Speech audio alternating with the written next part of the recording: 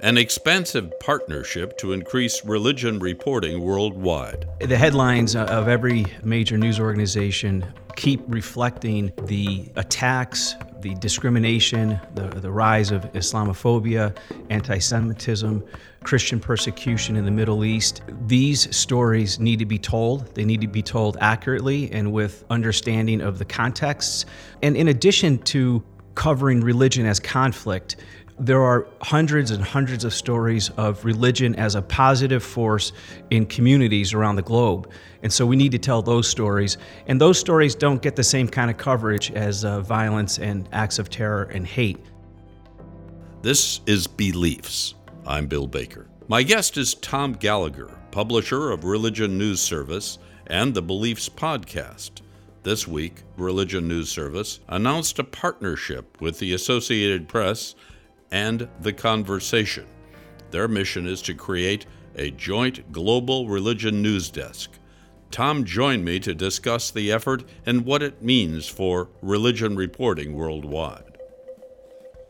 Tom Gallagher, welcome to your podcast. Tom Gallagher is the president of Religion News Service, the chairman of the board of the Religion News Foundation, the CEO and president of the foundation, and CEO and publisher of the news service. Okay, tell us about this big announcement that you just made. This past week, we made an announcement of a grant from the Lilly Endowment, based in Indianapolis, Indiana, in the amount of $4.9 million.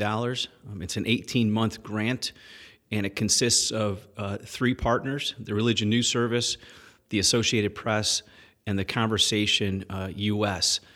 The Associated Press is about a 180-year-old news service, perhaps the premier news organization in the world. The Religion News Service is 85 years old. It's an independent, nonprofit, professional journalism platform that covers religion. And importantly, Religion News Service is not affiliated with any religion. So we really try to bring that objectivity to our reporting. The Conversation is a newer organization based in Massachusetts. It takes academic expertise and creates a readable commentary for the public, and they do a terrific job. And so we're going to have the global reach and distribution of the Associated Press and their breaking news and investigative skills, among other skills.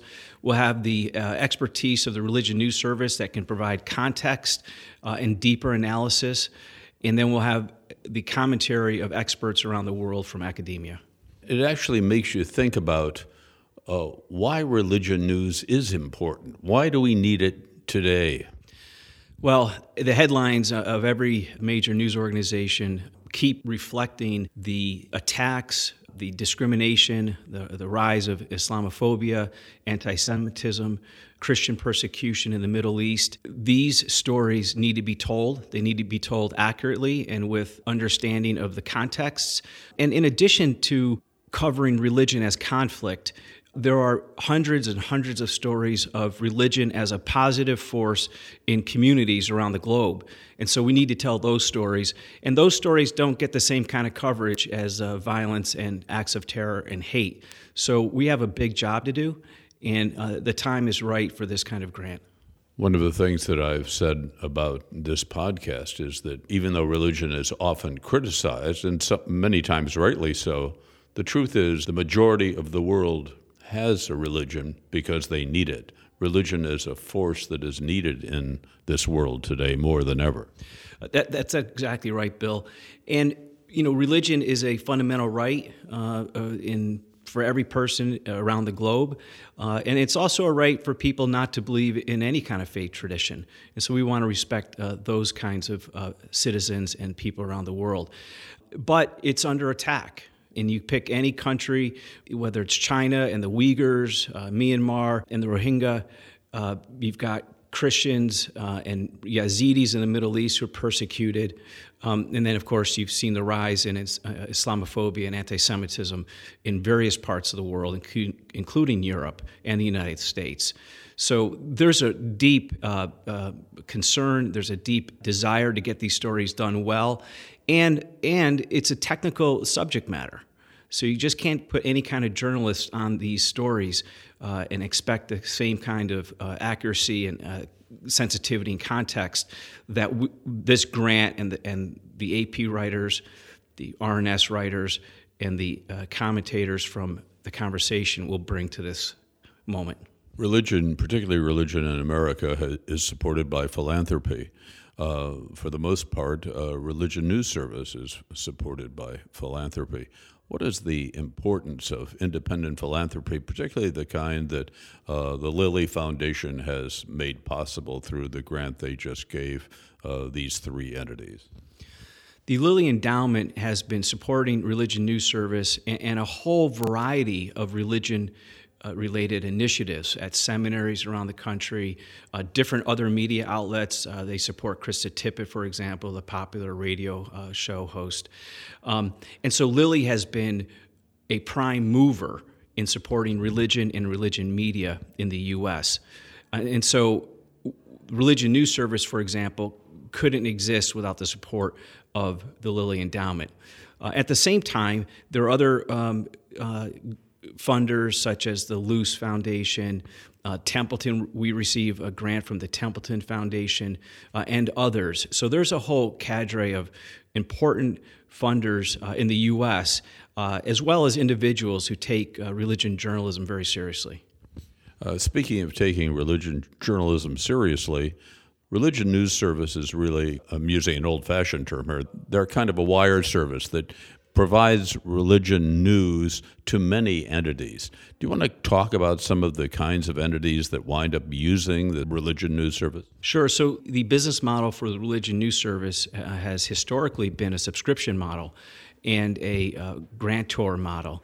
And so we have clients who buy our content such as the Washington Post, the National Catholic Reporter, Christianity Today, and others who buy our content. The Houston Chronicle, USA Today uses our content. And so our content reaches many people, millions of readers, and of course we're always in the market for expanding that content. One of the new subscription products we've just introduced we call a House of Worship subscription. And what that is for a low dollar amount, houses of worship can buy our content and use it for their own website. And so that's a new product we've launched. We've launched in the last year 2 podcasts, this one, which has been very successful, as well as one on Islam, which is called Recite Islam. And that's been at the top of the Apple charts and ChartWeb and others here in the U.S. for many months. That's wonderful. And by the way, thank you for helping make this podcast possible as well. Let's now conclude by talking about talking together. One of the problems that strikes me in this world today, and certainly in America, is that we're all very siloed. People in different religions tend to stay in that religion. That, in many ways, that's just fine. But there's very little communication, faith to faith, people of faith to one another, people of no faith to people of faith. Is part of your mission dealing with that important issue? So the mission of the Religion News Foundation, the parent company of the Religion News Service, is to promote religious literacy, as well as understanding in a neutral way, in a way that doesn't pick sort of winners and losers in religion. And so we try to host events that bring people of different faith traditions together. I would encourage individuals to take initiative on their own and go visit a church or a mosque or a synagogue that is not of their tradition and start to engage people and start to create encounters of dialogue. And so in the months ahead, the Religion News Foundation in particular will be undertaking initiatives that create moments of encounter, moments of dialogue, and moments of pluralism that's so vitally needed both in the U.S. and abroad. Tom Gallagher, thank you for being with us. Great to be with you, Bill. Thank you. Our guest was Thomas Gallagher, CEO of the Religion News Foundation and publisher of Religion News Service. The conversation continues on our Facebook page, and we tweet at Beliefs Podcast. If you like our program, come review us on iTunes. Beliefs is brought to you with the support of the Bernard L. Schwartz Center for Media, Public Policy, and Education at the Graduate School of Education at Fordham University. Jay Woodward is our producer. The theme music is by Edward Billis. I'm Bill Baker, and thank you for listening.